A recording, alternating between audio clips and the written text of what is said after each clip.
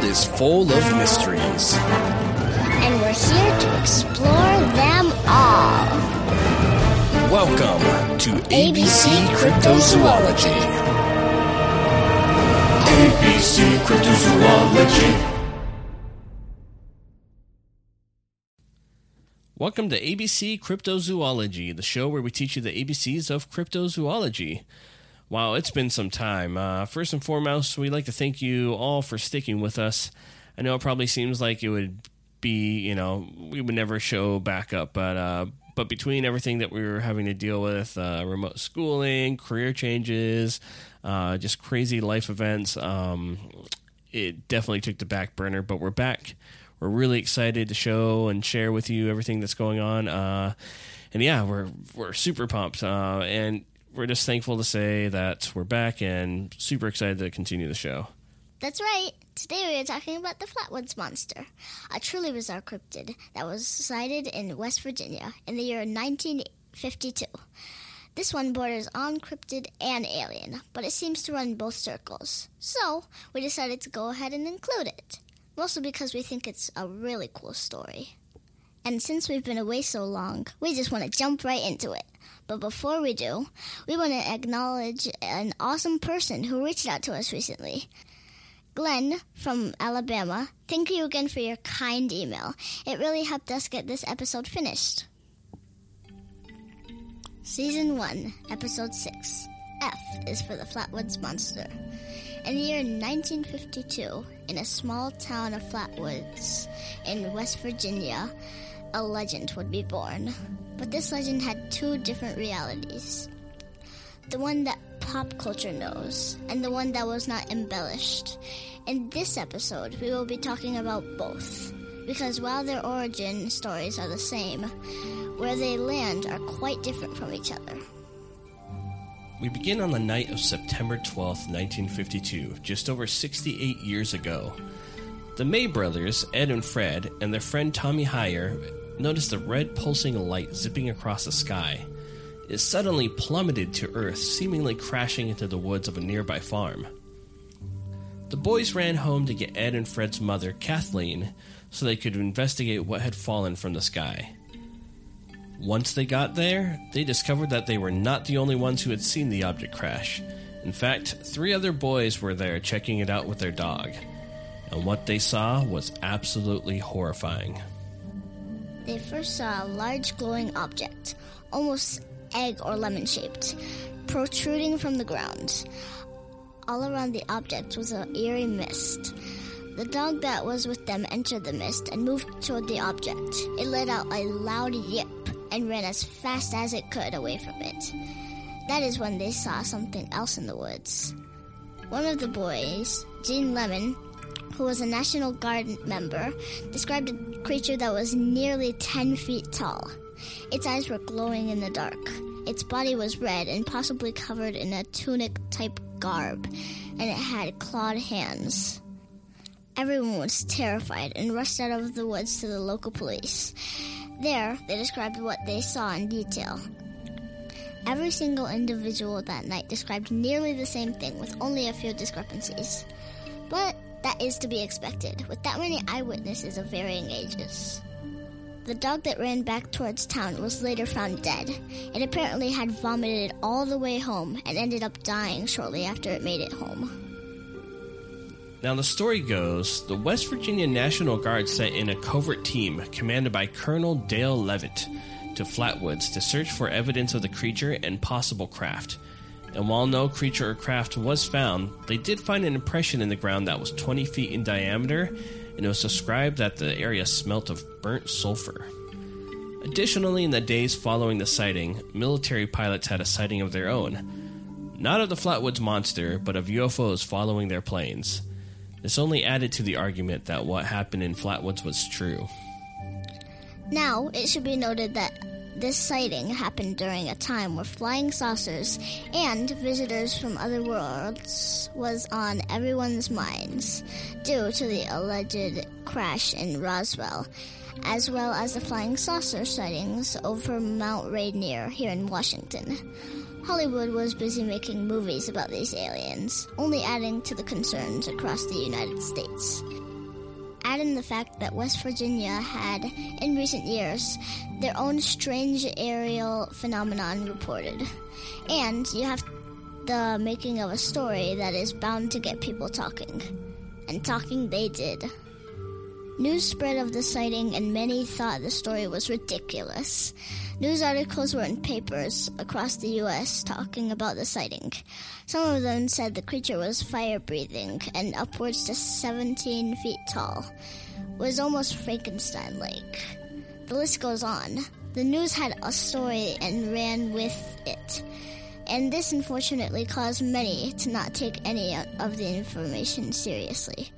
They were even getting the names of the witness wrong. The only truth that was being told across all of the papers was that there was a sighting. But, like many stories told of strange sightings, it was forgotten over time. That was until UFO writer Gray Barker came to West Virginia because of the 1966 and 67 sightings of another local legend, the Mothman. While he was visiting West Virginia, he recalled the tale of the Flatwoods Monster and took it upon himself to travel to Flatwoods to interview the witnesses firsthand. He published his findings in the paranormal magazine known as Fate. Barker was joined by Ivan T. Sanderson, who we talked about previously in the Ahul episode.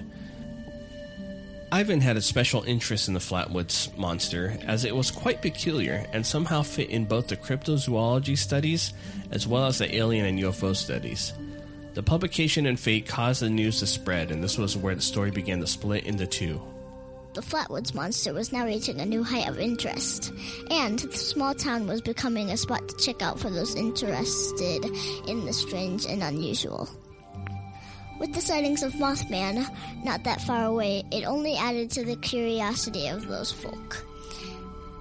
And as time went on, more and more residents of Flatwoods began to come forward with their own stories of their encounters with the creature, adding more and more chapters to the tale.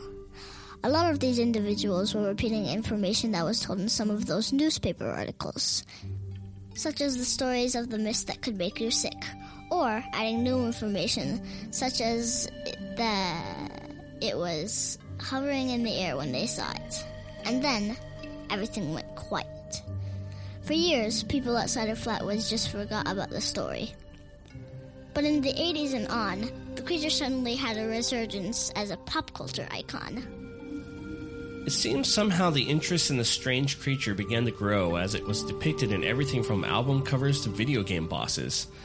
Even more interesting is that it was widely seen as toys and such in Japan, where most people don't even know the origins of the visual, but are so used to seeing it that it is almost a bigger part of their culture than is ours at this point. These days, a lot of people know the imagery of the Flatwoods Monster and don't realize there is an actual story behind it. The town of Flatwoods has fully embraced their place in pop culture history, as they now have a Flatwoods Monster Museum that is one part visitor center and one part monster museum. But perhaps the more interesting part of the story is that of the remaining survivors of the original sighting. You see, as time went on and the creature gained its own place in the world, the true story was never really told until more recently. You see, the May brothers always told the true story to those who wanted to hear it, but it was far less interesting than what it had become. The sighting was true exactly how they told it. They saw something crash. They gathered some folk, including a dog, to head up there to see what it was. But they didn't find much. They did see something in the dark that was tall and the eyes seemed to be visible. But that is where the similarities end. The story of the poisonous fog and the dog that died were all the additions that the various newspapers or residents made. The story of the military secretly coming in may also be false, as there really isn't much information out there about Colonel Dale Leavitt actually talking about commanding troops to secretly investigate the alleged crash. In the year 2000, Joe Nickell of the Committee of Skeptical Inquiry had determined that the sighting that people saw that night in the sky was likely a meteor, as they were able to track reports across multiple states of a fireball in the sky that same night. Additionally, the actual descriptions from the witnesses and not the ones that were spread nationally, fit that of an owl at night. Could it have all just been a misidentification? Also, it should be noted that the UFO writer Gray Barker was actually quite skeptical of the paranormal and told his sister that he only wrote the books and articles he did for the money. He considered the entire study of UFOs and the other paranormal things that he talked about to be a big joke. He knew how to take a story and add his flair to it to make it sound even more terrifying and mysterious. In the end, you have two different Flatwoods monsters. One that breathes fire, has large glowing eyes, floats above the ground, came from a crashed UFO, and emits a poisonous fog that kills dogs and makes people vomit for hours. And then you have the one that may actually have been an owl that was misidentified due to nerves after seeing someone strange in the night sky. The May brothers still to this day say they saw something in those woods at night. But even they admit that they don't know what it was. Like any great tale, there is the story we all know, and there is the true story. We may never know the true story, but at the end of the day, I think we rather believe the extraordinary over the ordinary.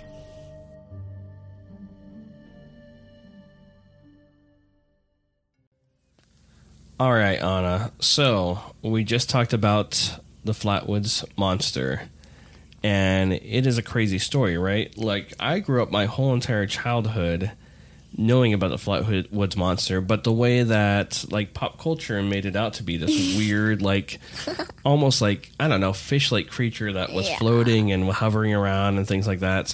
What do you think about it? For the pop one, I think it's crazy looking because it looks like a weird fish leaf head thingy, like you said. But the one that was described by, like, the boys looked more scary and more, like, alien-like. Mm-hmm. So I think the pop culture one looks crazy. Yeah. And the described one by the boys still looks crazy, but it's cool. Yeah. So I've got a picture up, which we'll have this on the website as well. But this picture is actually what the mother of the Mays brothers, Kathleen, basically drew or had somebody draw to describe what they saw. Oh. So her initial, like, descriptions when they went and talked publicly were very heavily here. This is actually, that boy right there is the Gene Clemens who originally, like, went and talked to the police about it. He was the one who was part of the National Guard. Oh, that's cool. And the woman there is Kathleen May, the mother of Ed and Fred. Oh. Yeah, and I can see there's a tiny person. Like, to show scale, yeah. So if you can see there, I mean, that thing is enormous there. That's, like, substantially bigger than 10 feet tall. Yeah. Or that's a small person, I suppose. But this is what they originally brought over. They went to New York, and they visited there and talked to CBS or something like that, and showed them this. Yeah. And that's what started the kind of spiral of, like, imagination. Newspapers started talking about it and just adding all that extra stuff about it being, like, fire breathing and all these things. And then other people started to talk about their reports and you know, that, oh, they pulled over their car one night because they're having car trouble, and this thing came out of the woods at them, and it looked just like that thing they read about on paper, and then it emitted a poisonous fog, and they were puking for hours afterwards. And it's like, where'd these stories suddenly come from, right? Yeah. But historically, people tend to try to add themselves to events. This has been seen numerous times throughout history. Big events that happen, be it like an attack on our country or like, you know, Roswell, New Mexico is a great example of that. The Roswell crash, all these people came forward and were like, we were part of that. We've got all this information. Mm-hmm. And then later they were proven to never have been in that town or, you know, during that time. So this isn't uncommon at all. But what's interesting is that their initial thing that they reported, you can see it's got, like, these claw-like hands. Yeah. Which, I mean, if you look at it in a subjective or objective view, I mean, Yeah. and you were to almost do like a squint on it, you could almost see how this could actually have been an owl, like in a tree. Yeah. Like if the body was a tree and its hands there where it's big claws, right? Because Yeah. owls have huge talons, Oh, I'm starting to see that. right? Uh-huh. Just take away the torso, kind of. Yeah, but if the torso shrink it. was actually like, say, a tree, and it was standing like on a tree stump or something, and I was just standing there looking over at them, and then if the moonlight was hitting just right and the eyes were glowing, there's numerous things where this could have been just them really freaked out, and then they saw that and was like, that is something super freaky looking. Now, is Yeah. that actually what they saw? We don't know. We don't It could know. have been this. Yes. We just don't know. It was the only time it was ever actually seen, more or less. Yeah. But, you know, that's where it goes from there. Yeah. What do you think about its, like, weird impact on pop culture? First of all, I don't know how Pop made that, though. First of all, I don't know how Pop made that thing Leaf had Flatwood Monster toy thingy. Oh, you're talking about, like, the pop company? Yeah. Okay. That's It's- not what I meant by pop culture. Pop culture is, like, popular culture. So things that are mainstream and out there. Oh. For the public to see easily. Like, so, for instance, some artists that you might listen to, they're part of, like, pop culture. Or, like, Taylor Swift is, like, part of pop culture.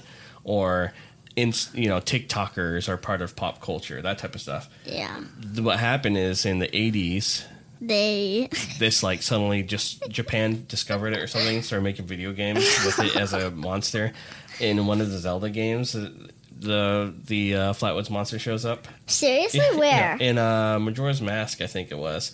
He's like a monster, like a hidden monster in it. That's so cool. And that's the type of stuff. Like, it was in numerous NES games and stuff like that. Album covers, like there was a heavy metal band or something from, like, I don't even know where it was. I don't think it was the U.S., but it might have been that they had the Flatwoods Monster as the cover. Oh my gosh. Yep. And then throughout, like, even through my childhood, I was born in the 80s, we had access to these little toys that were, like, they weren't cryptids, but they were highly, like, definitely created based off of cryptids. So, like, Yeah. one of them was Flatwoods Monster, and that's how I knew it when I was a kid, was this, basically, like, this guy, it looked just like this one, in fact. Really? Oops, sorry. Yeah, the red head with the, like, green tunic and stuff like that. That's what it looked like. It was so silly, and I was like, what is this thing? And later I discovered it was supposed to be this cryptid, and that was when I started to do research on Bigfoot when I was a kid and stuff like that. So, That's cool. you're right. Yeah, it's very interesting. But yeah, I mean, that's out of nowhere. It just suddenly became part of pop culture. Yep.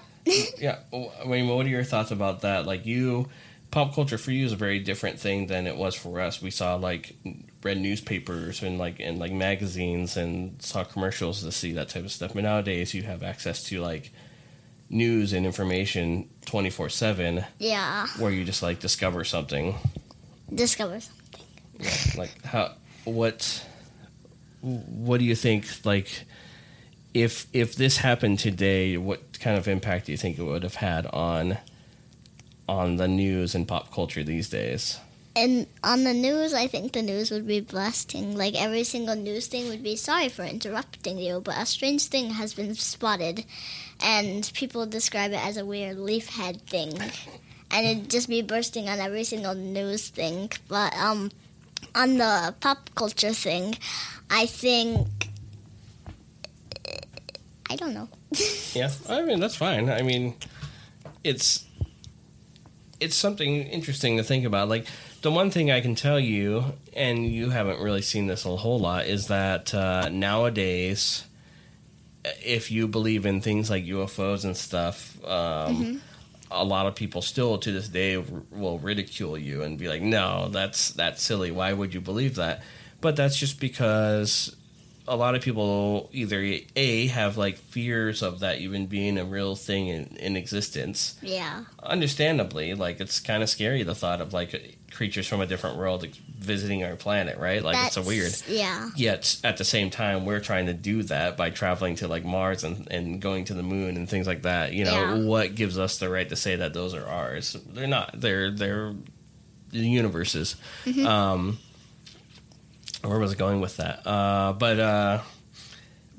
But yeah, I mean, you get tossed into the same bucket of people who believe in like conspiracy theories and all these things, right? If you believe in Bigfoot, then you probably believe in some crazy conspiracy theory as well, which they're not the same set of people all the time. Yeah, there can be overlap here and there because people like a lot of those people who believe in like conspiracy theories or cryptids or whatever tend to just be ready and willing to believe, you know, anything they hear or they want to believe, right? Yeah.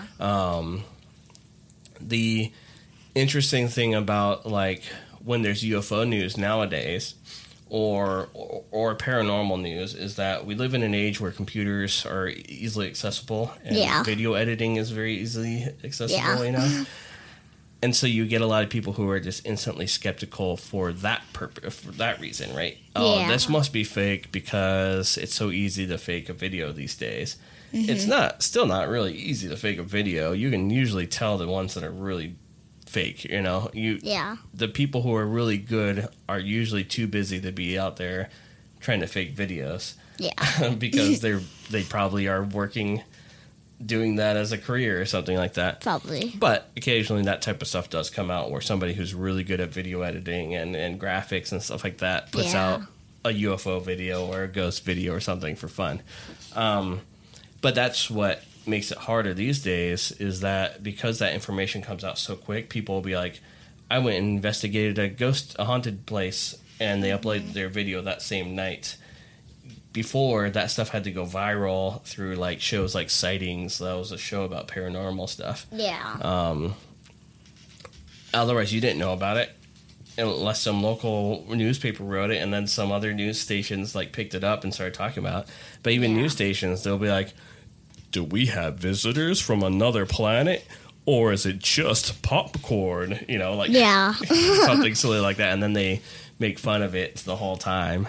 It's tricky believing or wanting to believe in paranormal or weird things like this in any age and time because most of the time people want to just joke about it and not take it seriously. So I feel like that was a whole lot of me just rambling about stuff. Is there anything you want to talk about the Flatwoods Monster or anything like that? Any questions you had as we talked about the story? I did have one question. If it looks like it has like a leaf on the back of its head, then why is it rounded and there's no like holes in it, but in the toys there is? Yeah, I mean, well, not all everybody. This is exactly what I'm talking about. The whole pop culture thing. People just kind of and misinformation and stuff. People just started to add their own tale to the story. Like they started to just do their own thing they wanted to. Nobody could capitalize. Well, let me put this bit straight. Everybody in the world could capitalize off of the idea of what the Flatwoods Monster was. So everybody goes out there like, ooh, there's a strange creature spotted in the United States. Let's make toys. And they didn't really care if they were super accurate. As long as they got it kind of right, it was like, well, we can sell this. And people will be like, ooh, it's that spooky thing that was found. And that goes for pretty much everything, every type of cryptid out there. Like, you can't trademark it or anything. Yeah. So you can go out there and make a Bigfoot sticker and sell it. You can, make a toy of Loch Ness Monster and sell it. You can make a trading card game about cryptids and sell it, like MetaZoo. MetaZoo. We talked to Michael, a few episodes back. That's the type of stuff you can do with cryptids, and so that's why you see a lot of variances. Like some people talk about Bigfoot being having very man-like face, while others will be like, no, it's very primate face, or, ape-like face. Like, everybody has their idea of what Bigfoot is. And, unfortunately, we don't have enough evidence out there to talk about it really in a scientific way. We just can say Bigfoot is a big ape-like man that walks around and he scares humans and he throws rocks at them. That's the best way to describe him, kind of. Yeah. I mean, well, but again, all those are just ideas that may or may not be real, because we just don't have proof. There's plenty of videos out there that may or may not prove it, but we don't know because the evidence is not solid, and that's like the basis of all cryptozoology out there, basically. Yeah. But every once in a while, some bit of cryptozoology comes true, like the Tasmanian tiger. Yeah. And things like that. Like, those were all 100% true animals, and they didn't think it was for years, so. Yep. Until they dug for bones. No, well, they got footage of it a long time ago. They did? Yeah, and now, recently, they've actually seen possible sightings of it again, which means it might have not become extinct. That's really cool. Yeah. I'll show you a picture of that thing later. Well, I don't know. Is there anything else you want to talk about this episode, or in general? Let me think. Anything you want to say to our invested listeners who stuck with us through thick and thin? Oh, I want to say thank you so much for waiting patiently and, being comfortable that we were gone for a long time. Yeah, that's fine. Yeah. I want to say thank you for waiting, yes. Me too. I know we said it at the beginning, but, it really has meant a lot to us, and just getting, the occasional ping from one of our listeners just being like, hey, is there a new episode? We may really miss it. It's great for us. It's like food for our souls, just to know that there's people out there who are enjoying this content, and, it definitely makes us want to keep going on. So, not that we didn't want to keep going on before. We were just so busy with life, and I'm sure most of you can understand, it was a very interesting 2020. So, but we're back and we're really excited, and all right. Well, we've got some really great things. Well, let's recap first. Flatwoods Monster. It was originally witnessed by 7 people, right? Yeah. Well, 6 people and a dog. Yeah. The dog was still alive, for the record. It did not die. It's been described as many things, including fire-breathing, glowing, floating, emitting a poisonous fog, that type of stuff. What else? There are 2 different tales of Flatwoods creature. Yeah. What were the 2 different tales? It was one that was overinflated. Yeah, for sure. That was like the pop culture-y one. The crazy description. What was the other one? The other one was alien type and crazy looking. Well, so the crazy looking one kind of came from the pop culture-y side of things. There's the other one, which was maybe that it was just an owl, and it was a much lesser crazy sighting than was originally reported in all the newspapers. That was the 2.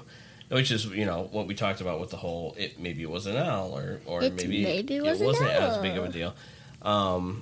It's interesting. And, at the end of the night, we'll probably never know what was really there. Yeah.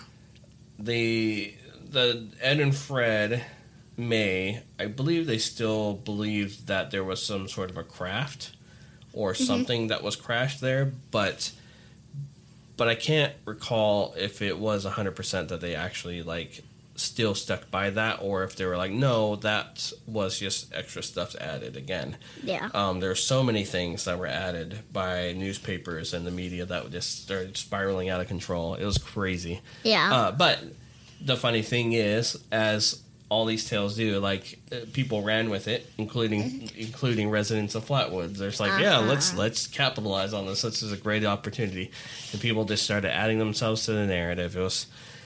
pretty interesting. Pretty All right. interesting. Yep. Well, let's talk about next week, huh? Or next couple weeks, depending on how quickly we can get the next episode out. Yeah. We got a lot of research. I would expect that it might be a couple weeks before the next episode. We'll see. We want to get back on a cadence, but we need to get ourselves, back into a cadence. So, anyways, next week we will be skipping a couple letters because there's not a ton of info. We'll be going back to a lot of them kind of in the following episode,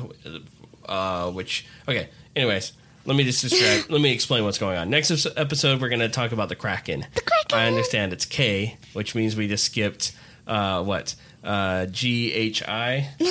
and J. Yeah, that's a lot of letters skipped. But there's a reason for it, and the reason is that the following episode after Kraken will be about Loch Ness Monster.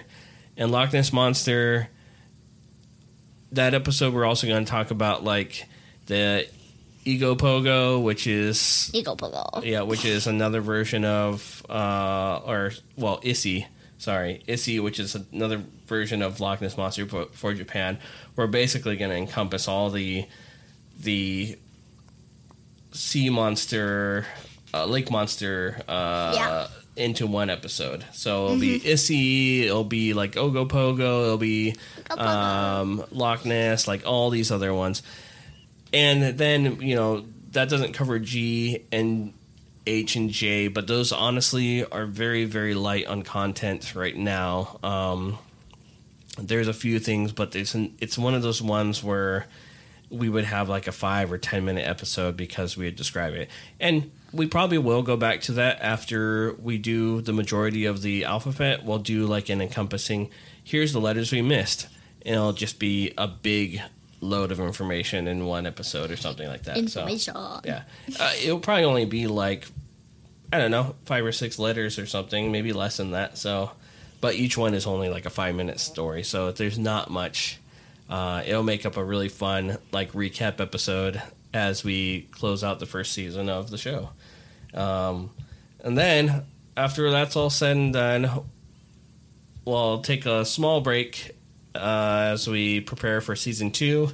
Season 2 is going to be a bit of a deeper dive into some of these bigger cryptids like Bigfoot and things like that. It's also going to be where we hopefully start to do our live investigations of places, and the show's going to be hopefully ramp up and get a lot crazier and interesting. Yeah. We'll also do some more campfire tales, and if there's other things that you want to hear as listeners, let us know. We always love it when you reach out to us and have some ideas. We've had some great information about like Icelandic elves and things like that we would have never known about because that information is not as easily accessible. So, yeah, check that out. We are super excited to be back again. I know we keep saying it, but we really are. We're thrilled, and I think that's about it. So thank you, everyone, for listening to this episode, and ABC you around. Bye-bye. ABC Cryptozoology.